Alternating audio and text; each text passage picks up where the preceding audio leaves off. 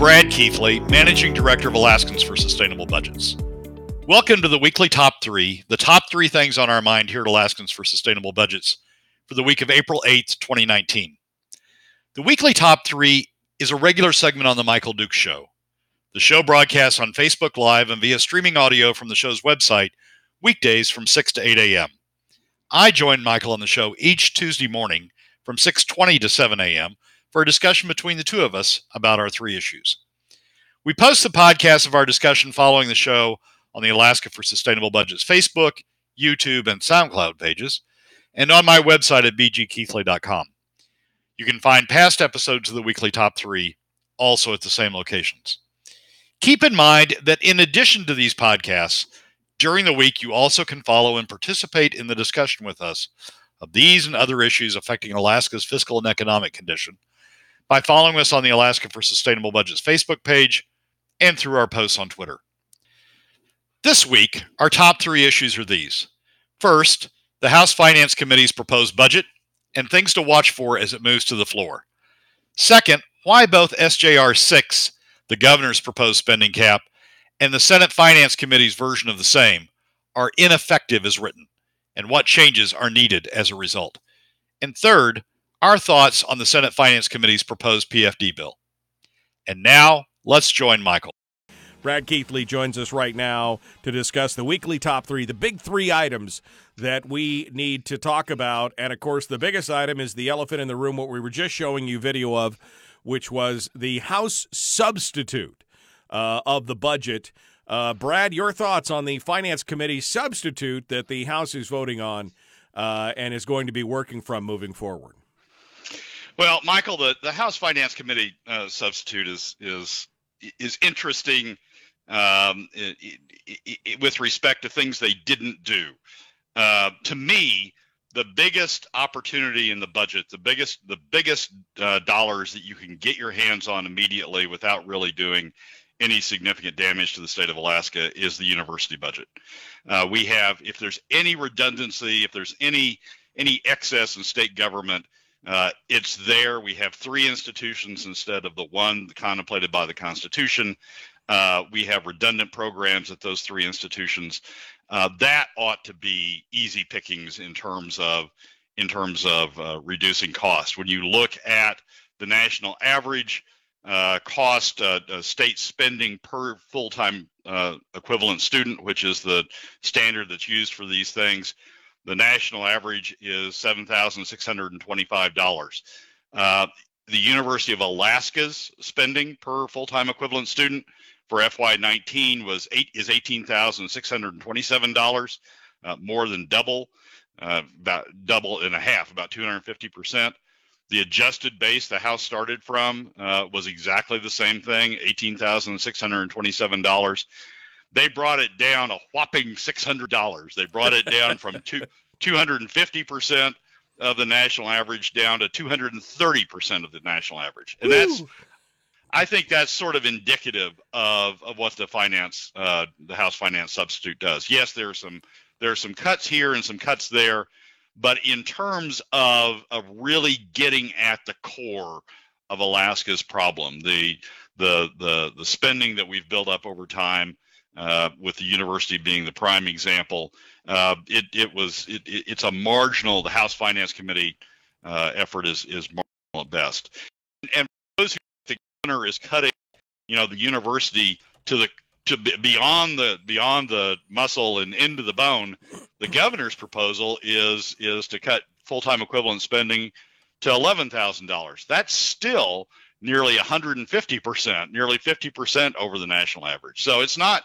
The governor's not even bringing it down to the national average. The governor's proposal is to bring it to 150% the national average, and the House didn't do anything that even approaches, or the House Finance Committee didn't do anything that even approaches that. So that's sort of, I take that as, frankly, sort of the talisman, the test of any budget. What they're doing to the university budget. If they address the university budget, if they get it down to something much more closely, if not equaling the governor's proposal, 150% of national average spending, then I think we're making progress. To the extent they're just tinkering around at the margins like the House Finance budget does, we're not really getting at it. Well, and I think that's the problem. I mean, they're kind of just toying around with the edges, and they're not even really making that big a difference when it's all said and done. And really, when it was finished, they've still left a $750 million hole in the budget. And especially when we talk about the university, I mean, what good are they doing at this point? I mean, UAA just cut their accreditation program. They just said, yeah, we're not even going to go back for the teaching accreditation. So all you people who've done this, you're screwed. Sorry, have a nice day. Yet they still have 3 different administrations, 3 different hierarchies, 3 different universities basically under one system, costing us multiples of what that national average you were just talking about of, $7,800, $7,900. And yet University of Alaska Fairbanks is, I mean, they're spending over $30,000 a student there. I mean, it's insanity. It is. And that's really, I mean, the rubber is going to meet the road. What I'm really looking for this coming week are the votes on the amendments on various things, and I'm not looking for it as the substance of whether or not those amendments win. Here's the deal. Here's where we're headed. We're headed to the governor's line item veto at the end of this process. It will take 16 votes in the legislature to uphold those vetoes. Some of the vetoes are going to be more difficult to uphold than others. K through 12 probably is going to be a challenging veto to uphold. But the university should be among those that are easily upheld. The votes on the House floor on these amendments, to me, are going to start to indicate whether there's going to be 16 votes to uphold the veto. The vote yesterday on whether to adopt the governor's budget as the starting point instead of the proposal coming from House Finance was important because there was one defection from the Republican minority over to the majority in considering the House Finance version, but in general, the Republican minority stuck together, and if they do, that's the 16 votes right there. So it's going to be interesting to see how this plays out on the House floor. And keep in mind, as listeners, as they're going through the process, keep in mind what you're really interested in is whether there's going to be 16 votes to uphold the veto on the various measures as they work through. Who was the defection yesterday? I was going to check that, and I totally forgot this morning in getting that Eastman stuff because I knew that one of the members had faltered. Who was it? Do you know? Yeah, Laddie Shaw. Yeah, went over to the majority side. Well, and that is really our only hope at this point. I mean, the governor is the line in the sand at this point with his box of red pens to go out there and actually make something happen. But to do something really sustainable, those vetoes have to be override proof. And the only way to do that is, of course, with 15 members of the minority voting in lockstep and at least 1, maybe 2 or 3 for comfort from the majority or from the Senate also voting in lockstep with the minority at this point to prevent what's going to happen.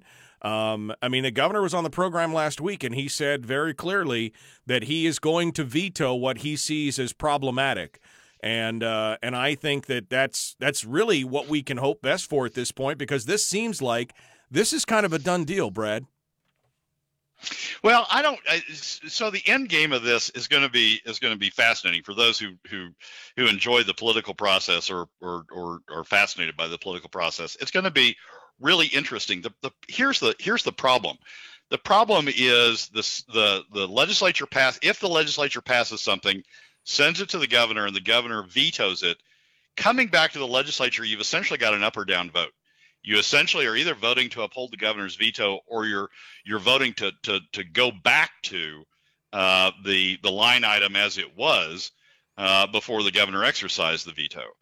And the question is whether the legislature in the end game is going to really set these things up badly. For example, are they going to set up the university budget to be, a continuation of the 250%? of the full-time equivalent, national average. And so I would think the legislature would want to come closer to make some cuts, some significant cuts, to get closer to the governor's position, so that when you get to these veto overrides, the representatives or the people you're dealing with at the margin, the legislators you're dealing with at the margin, are saying, well, maybe 180% or 175% is okay for the university budget, as opposed to the 150% the governor's insisting on. If the legislature, sets the university budget at 250%, then I think it's a fairly easy vote for 16 legislators to back the governor up on his veto. If those who are really interested in trying to preserve some of these spending categories, the university being the primary example, really should work to get those budgets down, so that it's a harder choice for the 16. I don't know how. I mean, maybe the legislature is just going to say, "Yep, we're just going to put it all out there. We're going to politically posture that we're the good guys, and we're going to continue funding for 3 universities, full funding for 3 universities." Or more than full funding for 3 universities, and we're going to put it out there at 250%, let the governor veto it, let 16 legislators uphold it, and then we'll just go campaign on it. Maybe that's what they're going to do. Maybe this is going to be political messaging. Maybe Juneau's turned into D.C. But if we're really concerned about the state of Alaska, we ought to be, and we're really concerned about trying to get our budget under control. Those who are putting together the budget in the House and the Senate ought to be really trying to get those numbers a lot closer to the governor's veto numbers, or the governor's budget numbers, to make that decision at the end, whether to uphold those veto overrides harder on the 16. I don't know, when you said those of us that enjoy watching the political process or just are fascinated by it, it's kind of like a train wreck. You just kind of can't look away. It really is kind of horrific. The House finance bill is really just nothing. I mean, it's really just sort of a proposal that's out there. That's not the end game. The end game is going to be the governor's vetoes and whether those vetoes are upheld. So I think the real, for people who want to be understanding how this is actually coming together, I think the real tell is going to be listening to the discussion on the House of these amendments. Look at the votes on the House of these amendments, the floor amendments on the House finance bill, and the same on the Senate side, and see whether we're piecing together the 16 that need to be there to uphold the governor's veto when the vetoes come back. And I think that's going to be the most interesting thing to watch. How do they balance that? How do they balance getting what they want, they being the House and the majority in the House? How do they get what they want while balancing the power, knowing that the governor will veto, and more than likely, depending on how egregious they get, will have the votes to protect an override, and still give him something to talk about to his constituency? I mean, he ran on a full dividend and cutting government. How do they walk that line? It's going to be fascinating. I mean, there's going to be part of the process that the majority is going to take is to try to create enough public pressure on some of these representatives to prevent them from voting with the governor on the veto override. I mean, you've got some people listening to this segment of the program, some legislators listening to this segment of the program are going to get a lot of public pressure about not upholding the governor's veto on K through 12, on Medicaid, on the university, and on other aspects, and they're going to get a lot of cards and letters. And so the majority's game is going to be create as much passion as they can on their side for these cards and letters to descend upon the 16 or the 16 plus to try to create pressure to avoid it. I mean, Matsu. Let's take Matsu as an example. One of the campuses that will be hit hard, I can guarantee this, if the governor, if we drive university spending down to the $11,000 per full-time equivalent student, one of the campuses will be hit hard is Matsu. And so the Matsu delegation is going to get a lot of letters, cards and letters about, oh my God, they're going to close, the Matsu College. There's going to be these professors that don't have jobs. There's going to be these students that are going to have to drive someplace or go someplace. We're not going to have continuing education. It's just going to be horrible. So the pressure is going to be on the Matsu legislators, whether they uphold the governor's veto or whether they flip back to what the majority wants to do with the university. And so the whole game from here on out is going to be whether the majority can create enough pressure on those 16 or 18 or 20 or whatever it is, on those legislators that want to vote to uphold the governor's veto, create enough pressure on them to cave and flip back and go the majority. That's what it's going to be theater, really, on the House floor and on the Senate floor, all related to getting pressure on those 16. I'm getting a lot of questions in the chat room about the votes out there, including Tammy Wilson's vote. Gary just said she's become a turncoat and most likely will never come on the show again. I disagree. I think she will. She'll want to try and defend her vote. Your thoughts, though, on those that have voted with the majority and who continue to sustain them now? Yeah, it's a problem. I mean, Tammy, in 2016, Tammy was the chair of the University Finance Subcommittee. She led that subcommittee in efforts to cut the university deeply. She had language put in the appropriations bill that said, university, you need to get on the road of getting yourself down to one institution, and you need to prepare yourself for that life ahead. I mean, that's the Tammy Wilson of 2016. I'm having trouble reconciling that to the Tammy Wilson of 2019 that leads the legislature to vote for essentially full funding for the university. Yeah, no, I agree. I think it's definitely problematic. Yeah, she'd proposed something like $46 million in cuts to the university and was excoriated for it. Maybe that's part of this. I don't know. But I know that there is a lot of discontent in the home district with her and several others. Watching that thing yesterday with Chuck Kopp carrying the water for the majority in batting down Eastman, when I thought Eastman was making some salient points on taking from the permanent fund and the earnings reserve, was disheartening, to say the least. I mean, these are people that we voted in to supposedly protect us from this kind of chicanery, and yet it's what we're facing right now. 1 minute left, Brad Keithley. If that's what turned Tammy Wilson, if pressure from the university turned Tammy Wilson from the 2016 to the 2019 version of Tammy Wilson on the university, then that's the very thing you've got to watch for on these 16 coming up on the vote, because they're going to try to do the same thing to those 16. Yeah, no, absolutely. I think it is a cautionary tale. We are working on getting Tammy back on the program to explain her votes and talk with us about this. And if we can't get Eastman on tomorrow, maybe we can get Tammy, because I think it's important that we talk about this. I mean, we've got to talk to them and show them that there is another side, because I think Jacob makes an interesting comment, and I want to get your take on it. Jacob says, to be fair, UA isn't screwing over its students in Anchorage who are involved in the teaching accreditation field. They're just forcing themselves to work in a model where they will use the other campus, UAF and UAS, who didn't lose their accreditation and learn from Anchorage, still by sending professors to Anchorage and, wait for it, starting to use online courses to get their degree without increasing the cost. Gasp. It's pushing them into the one university model, and that is somewhat promising to see out of them. Your thoughts? No, exactly right. I mean, that's exactly what the universities had to confront with this whole education accreditation debacle. They've had to confront, how do we fix that? How do we cover for it? How do we use our system to improve on that? And in the course of doing that, they're proving that they can go to a one university system without any significant difficulty. I mean, if they're going to do it for education, which is sort of the core of the university mission, right? It's to create teachers to teach Alaskans going forward. If they can do it for education, they can do it for everything.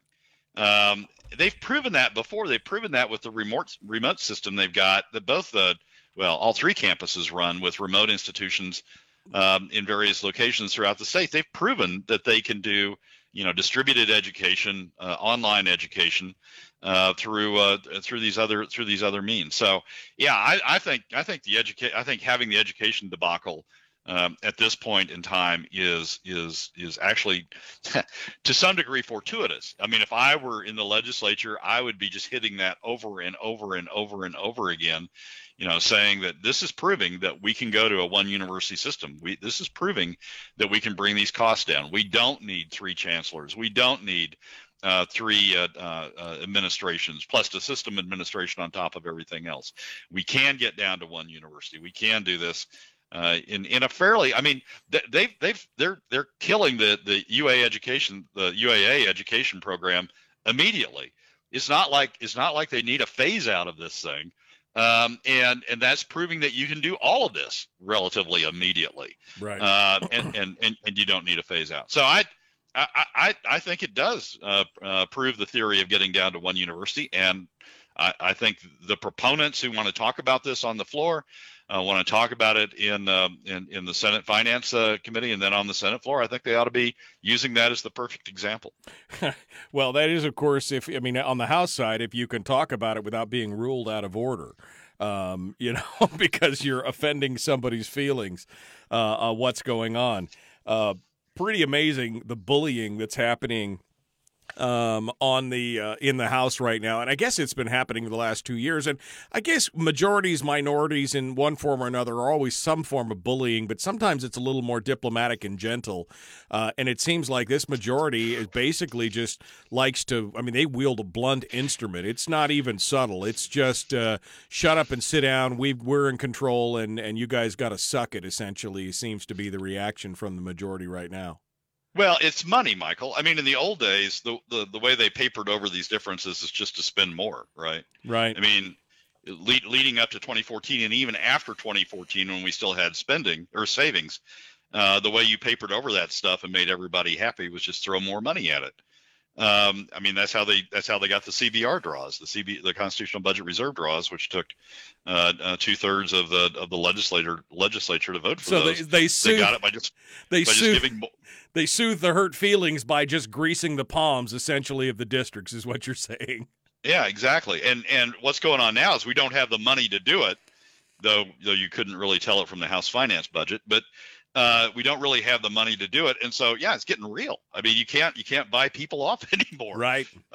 Well, I think what's going to be interesting, and again, going back to your comment of kind of watching sport, watching politics and the legislative process as a spectator sport, what's going to be most interesting to me is how they are going to try and finagle this, because they understand. I mean, these are not stupid people. They understand that the governor is probably going to wield the pen, and so they're looking for a way to try and bridge the gap to give him some of what he wants, so that he won't cut everything.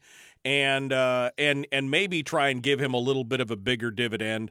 Although who knows at this point? I mean, who knows what's going to happen with that in the end? We got about less than a minute here. Oh, I think the dividend's in real peril. I think, the governor can't increase the dividend through veto. I think the legislature is going to keep the veto down or keep the PFD down, maybe as a bargaining chip with the governor in the end game. But I think the dividend's got a real is this legislature is imperiled. I think that the real focus ought to be on making sure there is a potential to have this game again, fight this battle again with the dividend in future legislatures. Well, we're going to have to see how that works out. I mean, if they continue to not name the funding source and basically just kind of give it a wink and a nod, there may be some hope, but I don't expect it will survive the process here. I'm with you on this. We're going to have to be watching this close.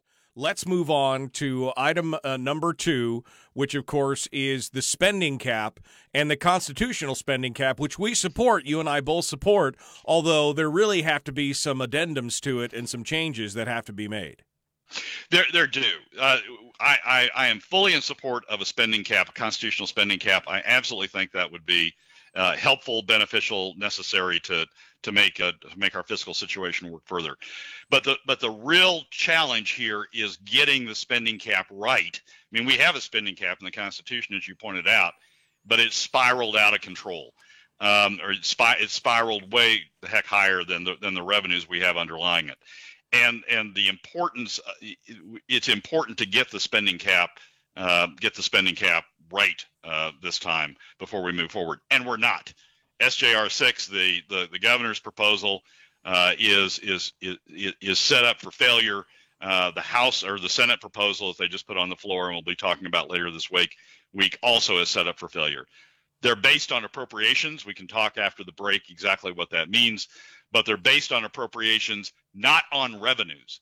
So if the prior year's appropriations are higher than revenue, the spending cap just ratchets up by inflation for that higher amount, even if revenues are much lower than that.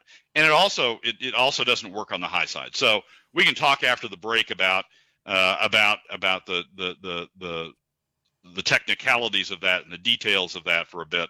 But the spending caps that we've got right now on the table are not set up to really be successful in controlling spending in the way that it should be. And again, having a spending cap in the Constitution that is ineffectual is no better than having no spending cap effectively. And we've had statutory spending caps, which the Senate, even last year, fought to put in place. But it's nothing more. I mean, talking about virtue signaling and emulating Washington, D.C., it's nothing more than political theater. They create the cap, and then later on in the same session, they bust the same cap. So what difference does it actually make, to quote a famous politician? That's where we're at kind of with the caps that we have currently.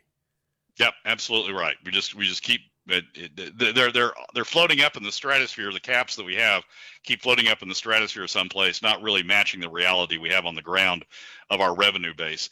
And that's exactly the situation we're setting up again with the cap that's in SJR 6 and the cap that's in the Senate's proposal. Brad, your final thoughts here as we continue to talk about this spending cap. What needs to change, and how do we, the people, help change it before we move on to the third? Well, I think we need to talk to legislators about changing the spending cap to a revenue base. Here's the core of the problem. The Senate's proposal is to start from $5 billion. The governor's proposal in terms of appropriations, and then escalate the spending cap from there. The governor's proposal is to take the average of the last three appropriations and then escalate by, as changed by the Senate Judiciary, to escalate by inflation from there. If you take, for example, the House bill the House Finance Appropriations bill as sort of a model that you would start with, or a number that you would start with, that's $4.4 billion in UGF, $4.4 billion of spending. We have revenues, taking out the dividend, we have revenues of about $3.7 billion. So we're about $600 million short of the appropriations.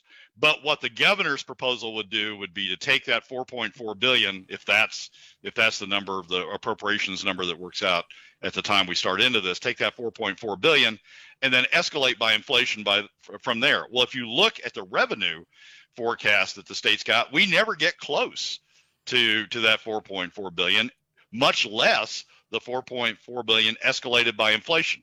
Same problem on the Senate side. It starts from $5 billion. And so the problem is we're starting with the wrong base. We're using the wrong base to do these spending cap calculations. They ought to be driven by revenue. They ought to be driven by the money we're actually getting into our pocket, and doing a calculation off revenue.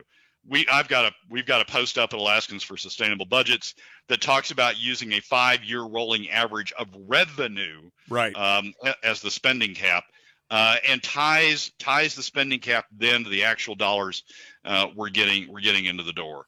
We're going to have all sorts of distortions created if we constitutionalize this appropriations based cap. It's the same problem we have with the current constitutional provision. And we need it. The only way to fix that, the only way to really make a real cap that relates to the revenues we're getting in the door, is to make it a revenue-based cap as opposed to an appropriations-based cap. And so that's where our encouragement needs to lie. We need to be encouraging them to change it from an appropriations-based spending limit to a revenue-based spending limit, so that we live actually reliably within our own means, instead of always reaching for this pie in the sky, which is exactly the problem with the current constitutional spending cap, is that essentially the cap is way hell and gone from where our actual revenues are, and it effectively caps nothing. It's pie in the sky. And so instead of repeating those mistakes, if we change it to the 5-year rolling average, which sounds chronically familiar. If we talk about changing the funding on the Charter of Changes, that sounds interestingly familiar. So I'm feeling pretty good about that. But yeah, go ahead. and it's always based. I mean, a revenue-based cap is always based on revenue that a 5-year rolling average is always based on revenue we've had and presumably is sitting in an account someplace, as opposed to an appropriations-based cap, which is hoping that revenue sort of catches up to whatever the appropriations plus inflation has gone off to. Right. The IFCOM. Betting on the IFCOM, not a good idea. Working off historical revenues gives us a closer idea, and that's always been my complaint about the revenue projection forecast and everything else. I mean, those things are wrong well over 50% of the time. I mean, how the hell can we ever run a railroad if we're always pretending that we know and it turns out we're wrong over 50% of the time? That's not good planning. That is not good planning. All right, so we will encourage our legislators to vote this cap in, but to make sure that the change happens, that it goes from appropriations to a 5-year rolling average of revenue instead. I think that's a brilliant idea, and we should continue to do that. Let's move on to the third and final of our top three. Can't believe it. We actually made it to the third one this time. But it's important. It is the proposed change to the dividend formula by Natasha von Imhoff and Bert Stedman, Finance Committee co-chairs in the Senate, which on its face sounds good, but when you dig down into it, not so good. They're proposing a 50-50 revenue split of the POMV draw at 5.25%. Give us your thoughts. Initially, I have some sympathy with making the change to make it 50% of the POMV revenue draw. The problem with there's a problem with the current statutory way in which we do the PFD, and it has to do with inflation proofing. Hammond's original vision was 50% to the citizens, 50% to government. The problem is, as it got set up, the inflation proofing, which is the portion that needs to go back into the permanent fund to make sure the permanent fund at least tracks with inflation, the portion related to inflation proofing gets taken out entirely of the government's 50%. So instead of a 50-50 split between citizens and government, what you really end up with is a 75% split. When you take out inflation proofing, it's really 75% to citizens, 25% to government. Some might think that's okay. The more to citizens, the better.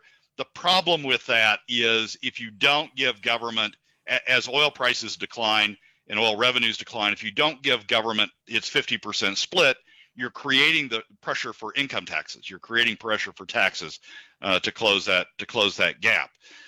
So I have some sympathy for the concept of a 50-50 split. But the Senate's bill isn't. I mean, the proposal from Natasha von Imhoff is not the right way to do it. There's a couple of big problems with it. The first of which is it's statutory instead of constitutional. So the statutory language already changes the shall that we have in the current statute that says the Permanent Fund Corporation shall send that 50% that share of earnings for distribution through the PFD. Changes that word to may. So the legislature, the bill already gives the legislature the out to short pay the PFD, even the 50-50 PFD, and then it's a statute instead of a constitutional provision. What they're proposing, and we already know what statutes mean. That in the finance context, they're worthless. They mean nothing because the legislature can just override it. So for that reason alone, the proposal from the Senate isn't worth much. On top of that, there's a problem, and this sort of goes back to the same problem that we have with the spending cap. There's a problem in the draw rate they're using in that bill, and it's the same problem they've got in SB 26. They're using a fixed draw rate of 5%, which is a projection of what the permanent fund may earn going forward. So you take a 5% draw rate because that reflects the anticipated real rate of return, the after inflation rate of return that the permanent fund is going to earn going forward. The problem with that is it doesn't reflect what the permanent fund has earned in the past. If you look over the past history of the permanent fund, Permanent funds earned about a 6% real rate of return over time. So if you're only paying out 5% and the permanent fund's earning 6%, what's happening is you're really taking a full percent of earnings, and that can add up to dollars. Taking a full percent of earnings, leaving it in the permanent fund, distributing in PFDs to the citizens, and in the form of the other 50% to government. And that's a problem. I mean, you're really shortchanging the current generation. You're putting more money in there is to the benefit of the future generation, but you're really putting more pressure on the current generation to tax itself or have to do something to come up with the additional funds, or reduce government services below where they need to be reduced in order to account for that short pay in the draw rate. So just like with the spending cap, I think we ought to be using the rolling average of the last, some period of time, probably in the case of the permanent fund, it's 15 years or so to smooth out the edges. The rolling average of what the permanent fund is actually realized, the rate of return the permanent fund is actually realized, as opposed to this artificial 5% draw rate that both SB 26 and this new bill incorporate. Brad Keithley, Alaskans for Sustainable Budgets. If you're not following his Facebook page or subscribed to his Facebook page, you need to do it now because he drops the truth bomb on you pretty much daily throughout the week. Check it out. Brad, thank you so much, as always, for coming on board. You contribute a tremendous amount to the show, and we appreciate it. Michael, thanks for having me. Well, that's a wrap for another week's edition of the Weekly Top 3 from Alaskans for Sustainable Budgets. Thank you again for joining us. Remember that you can find past episodes on our YouTube and SoundCloud pages, and keep track of us during the week on Facebook and Twitter. This has been Brad Keithley, Managing Director of Alaskans for Sustainable Budgets. We look forward to you joining us again next week on the Weekly Top 3.